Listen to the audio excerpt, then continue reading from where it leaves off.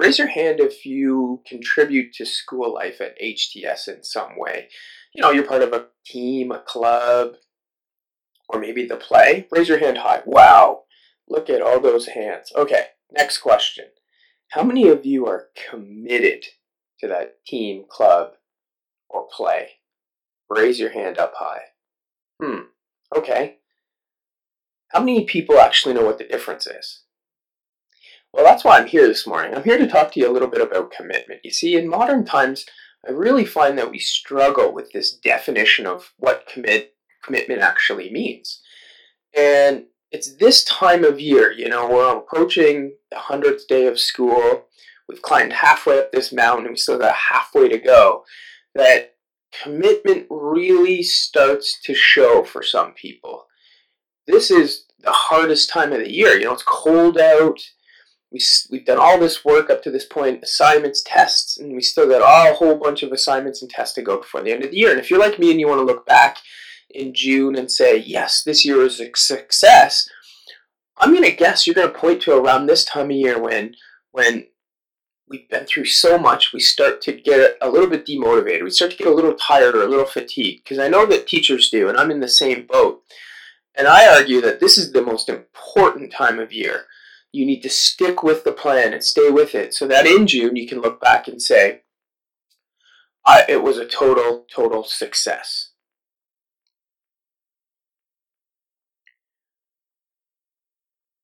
All right, before I get started on contribution versus commitment, I want to share a little story with you.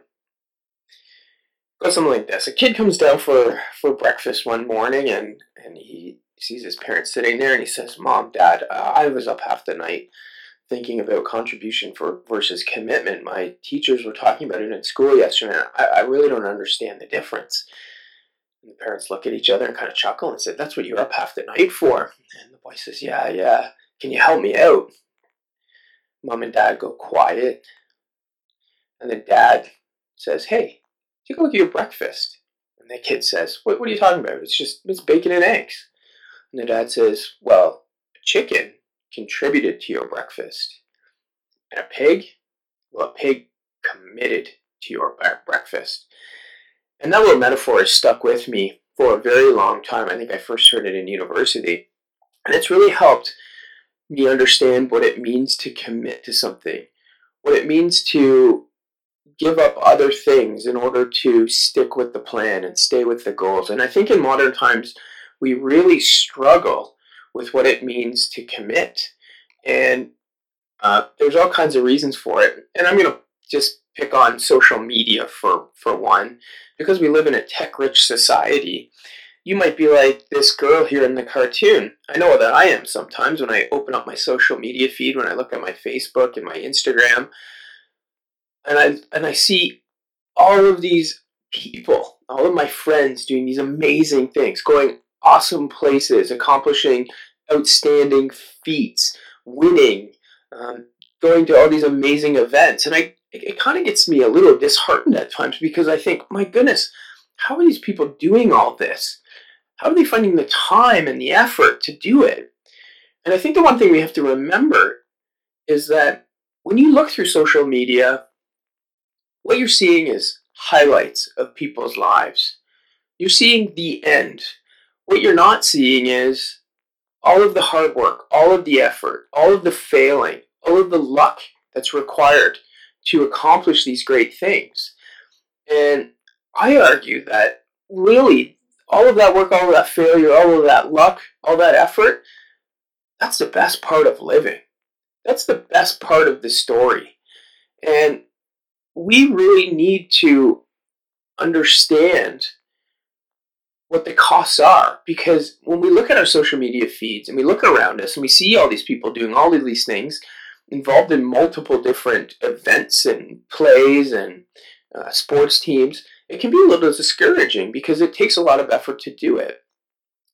And so I want to share with you today some stories of people who know what it means to commit to something, who knows what it means to give up dreams and aspirations in order to accomplish one important goal. This is Judy. she had a dream when she was a kid. She wanted to grow up and be something. What does she want to be? Yes, a police officer. The only problem is, there are no bunny police officers in Zootopia. Actually, there were never any bunny police officers in Zootopia. And Judy knew that, and she committed to this goal. The other problem is that everyone around Judy told her that she shouldn't and couldn't be a police officer. Even her parents tried to convince her otherwise. The bullies in the schoolyard picked on her and said she'd never accomplish it. Well, with a bit of hard work, some luck, and a lot of effort, she was able to become a police officer. And even when she did, the police force didn't think she could be a capable police officer. They put her on parking duty. But yet it didn't discourage Judy. She did her job with the goal in mind. And she was able to solve the case of the 14 missing mammals in Zootopia, one of the biggest cases ever. And she did it with effort, hard work, and luck. And it's no coincidence that the stories we watch as children are filled with these ideas of commitment. You see, we crave it and we understand it. I know that if you're like me and we watch Frozen over and over and over in our house, you understand that the commitment that Anna went through to help her sister. Now, the movie wouldn't be the same if it was just the ending, just the highlight, just the Facebook or Instagram picture of Elsa and Anna and Olaf and Kristoff and Sven dancing around. The movie wouldn't be as good. We watch it over and over because we're into the story. We're into the work that she puts in to accomplish it. And the same goes with all the tales we watch. They're all the same. It's the same blueprint. This is Winston. Winston's a pig. You see, Winston was a legend of World War II. Now, it didn't start out so well for him. Actually, it started out quite poorly. During World War I, he didn't have a lot of success as a politician and a leader. He actually returned to the front lines. At the start of World War II, when the war clouds were looming, he was an outspoken critic of how the British government was handling Germany, and he lost a lot of friends, made a lot of enemies as a result of that. And when the government started to listen to him and finally handed him power in the spring of 1940, a mere hours later, France, their biggest ally, was attacked and overrun very quickly, leaving Britain entirely alone against what seemed to be an unstoppable force. And in that moment, Hitler reached out to Churchill and offered him peace. Now, the only thing defending Britain at the time was a lightly armed Canadian division and a channel of water and a few airplanes. So, it would be perfectly reasonable for Churchill to accept a truce. However, he immediately shot it down, and he turned to the British people, and this is what he said. Sir, I have myself full confidence that if all do their duty, if nothing is neglected, and if the best arrangements are made, and they are being made, we shall prove ourselves once more able to defend our island home, to ride out the storm of war, and to outlive the menace of tyranny, if necessary for years, if necessary alone. The British Empire and the French Republic, linked together in their cause and in their need, will defend to the death their native soil, aiding each other like good comrades to the utmost of their strength. We shall go on to the end. We shall fight in France. We shall fight on the seas and oceans. We shall fight with growing confidence and growing strength in the air. We shall defend our island, whatever the cost may be. We shall fight on the beaches. We shall fight on the landing grounds. We shall fight in the fields and in the streets. We shall fight in the hills. We shall never surrender. Now, I don't know about you, but that certainly doesn't sound like a guy who's going to contribute to the war effort. That sounds like a guy who's committed himself, his people, his country, and the Commonwealth to doing the right thing and stopping the Nazis. And the rest, as they say, is history.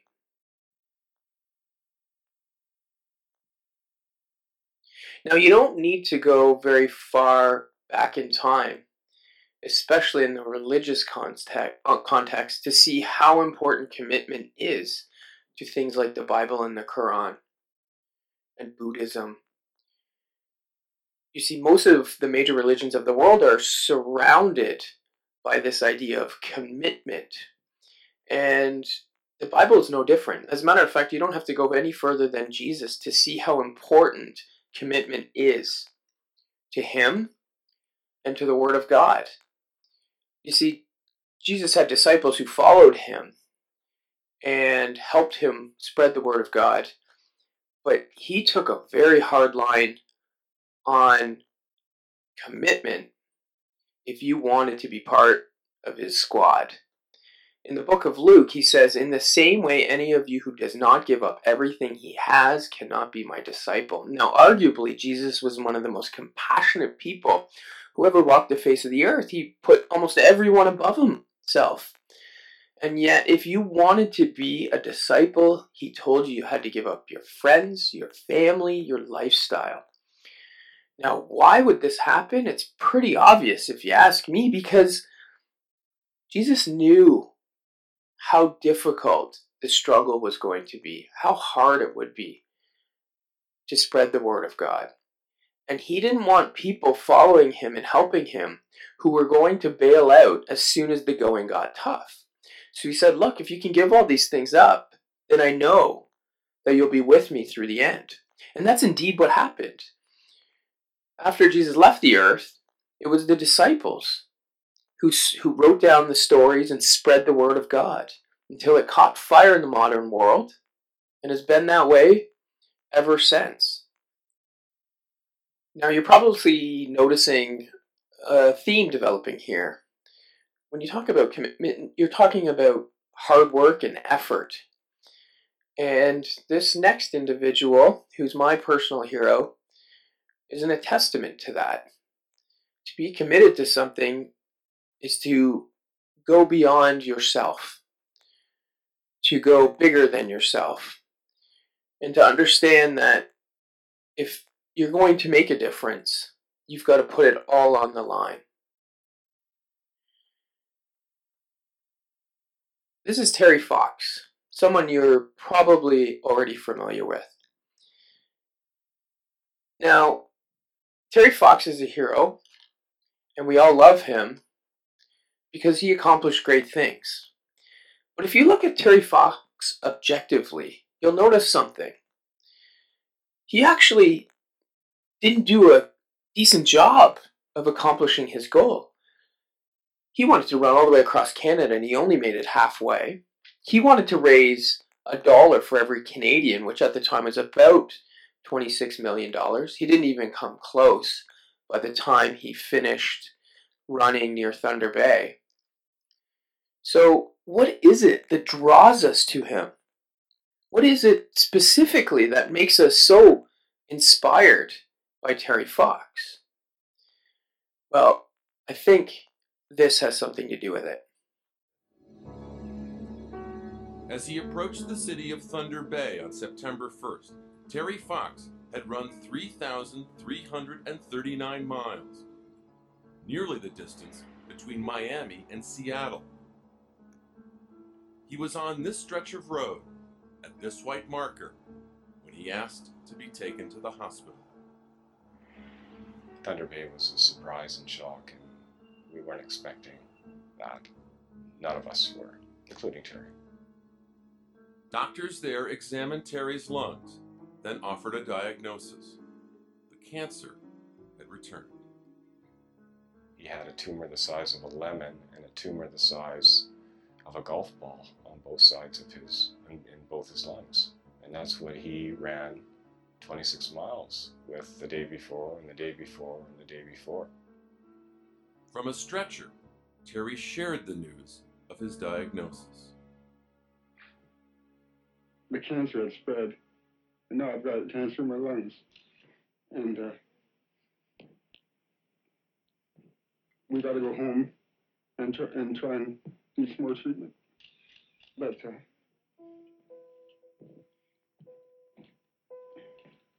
all I can say is if there's any way I can get out there again and finish it, I will. I can remember. If there's any way I can get out there and finish it, I will. You see, that's the voice of someone who has committed himself to something big. And even in the face of death, I mean, let's be honest, he's probably told that his chances of survival were very low. All he could think about was getting back out and finishing his goal.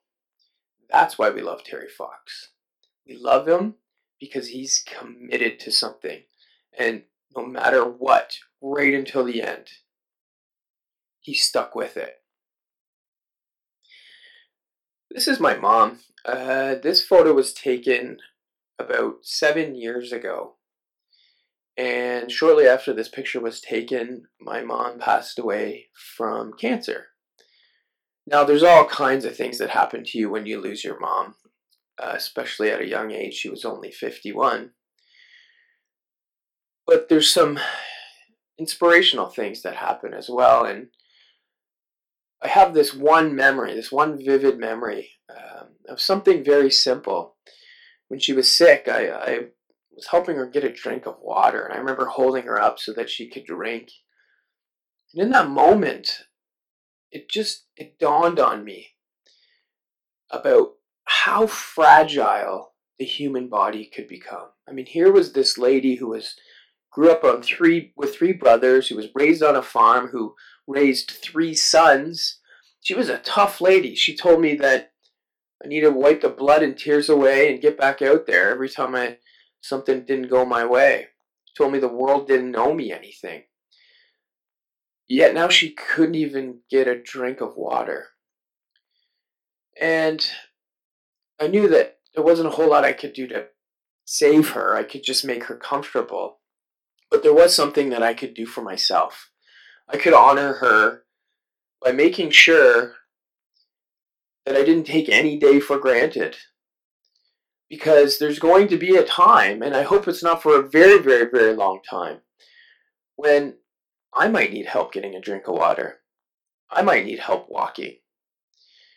And until that day comes, I promised myself in that moment that I was going to do everything possible to keep my body and my mind strong.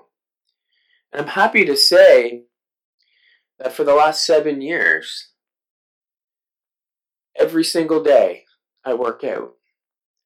And at 4:55 every morning, my alarm clock goes off. And I get out of bed and I go and I work out. Now, I'm not doing it to be some sort of fitness model. I'm way too old for that. I do it because it sucks. It's hard to get out of your comfortable warm bed, to go get your shoes on, get outside in the cold, damp, dark weather, to run, and then come back home and do push-ups and pull-ups and try and lift 400 pounds off the ground. It's hard. But here's the thing. There's an undervalued benefit to putting yourself in an uncomfortable position every single day of your life. Starting your day doing something hard. Because, you see, when life throws curveballs at me, when something doesn't go my way, I now have the ability to deal with it more than I ever thought I would. Now, scientists will tell you that our genetic code, our genes are lined with special switches that turn on when we're under stress. They would tell you that we're designed to be stressed. And the reason is we adapt, we change. When we're put under pressure, we're able to cope. We have special mechanisms that allow us to cope and turn us into better people. And that's why I do it. I do it because it's hard. Now, don't get me wrong. I think that, therapy dogs and yoga and warm hugs are really important, and they can really help people who are struggling. But there's a reason that therapy dogs spend most of their time at hospitals. It's because people there are going through some terrible things. And they need support. And I argue that unless you're rubbing up against those tough parts of your life, none of those hugs and therapy dogs and yoga are going to help. Now, I know that the middle school recently completed a design challenge where they tried to improve the wellness of our school, and I heard some outstanding ideas, fabulous ideas. And one that kind of stuck with me was that we all take a day a month and not do schoolwork, but focus on things we're interested in, improving ourselves that way. And I think that we should do the exact opposite. I think we should take a day off every month and not do schoolwork, but instead we do something hard, that we stretch ourselves, that we make ourselves uncomfortable, that we challenge ourselves physically and mentally.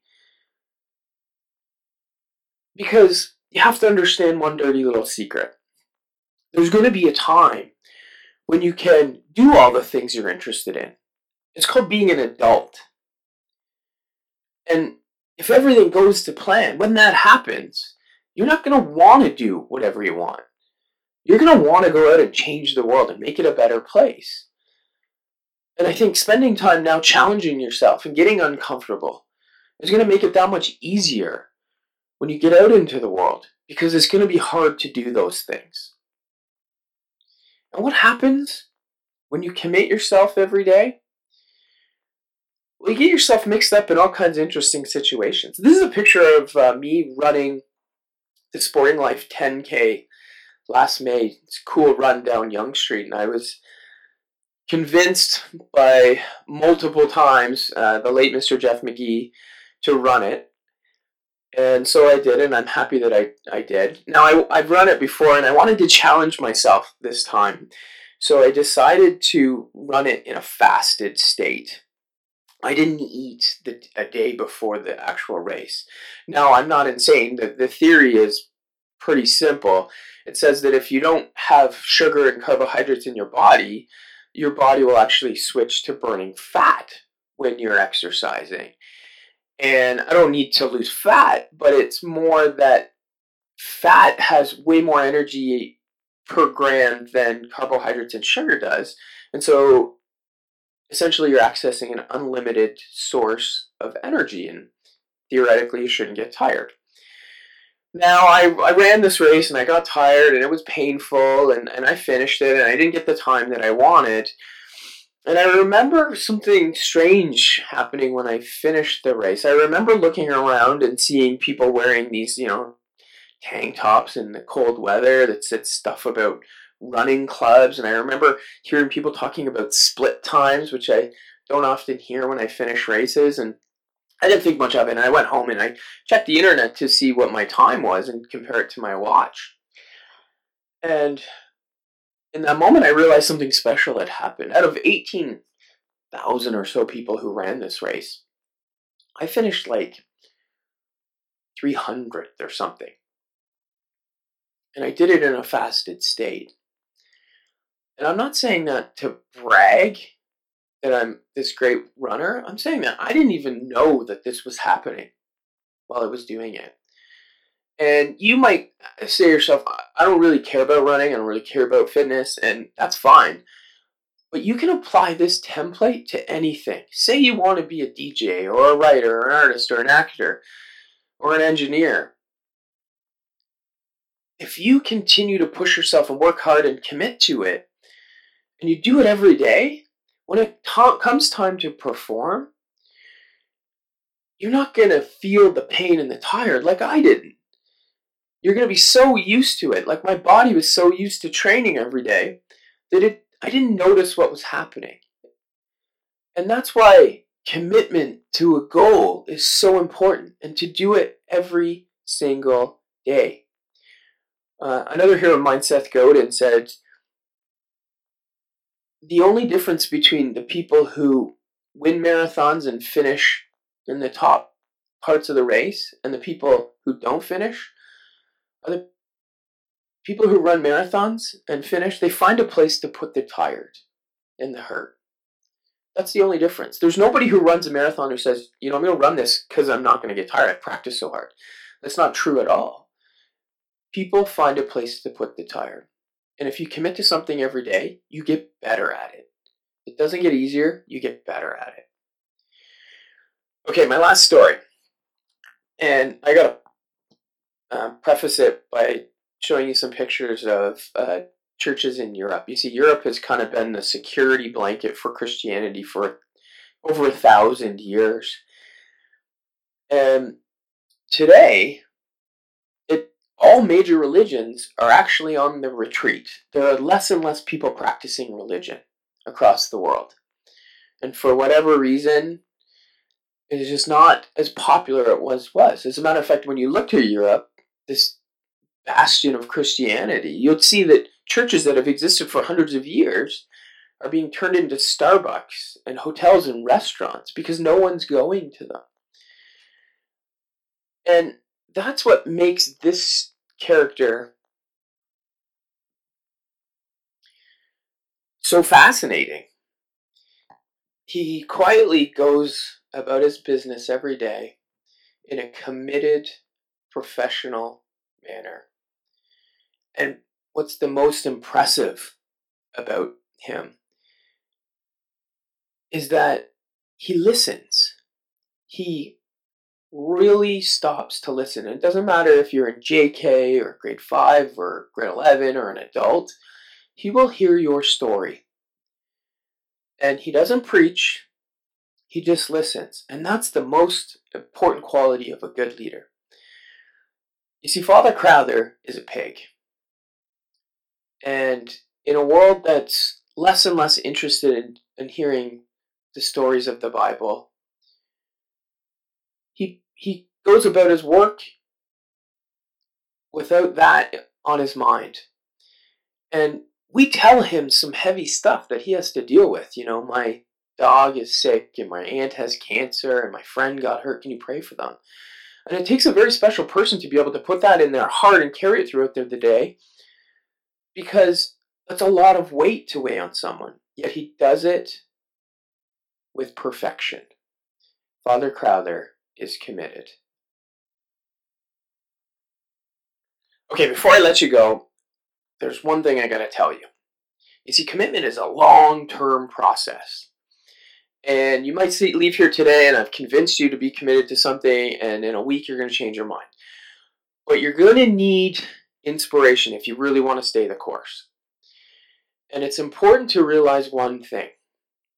To find real commitment, to find inspiration from people committing to things, you've got to look outside into the world. You see, the world out there, it's not a really fair place for a lot of people.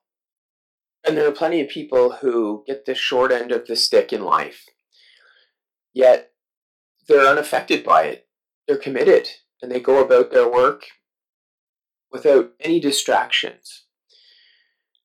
And so, you need to find these people, and you need to latch on to them. And the first thing you can do is realize that we essentially, everyone in this room, lives in Eden. We have everything we need and more. And the people who are really committing, they don't. And when you find them, you'll realize that life is about commitment.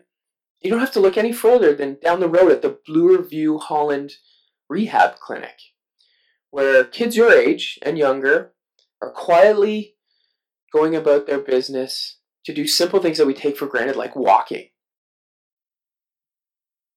And when you visit there, there's one thing you're going to see. You're going to notice that there's no crying. There's no excuses of why something can't get done.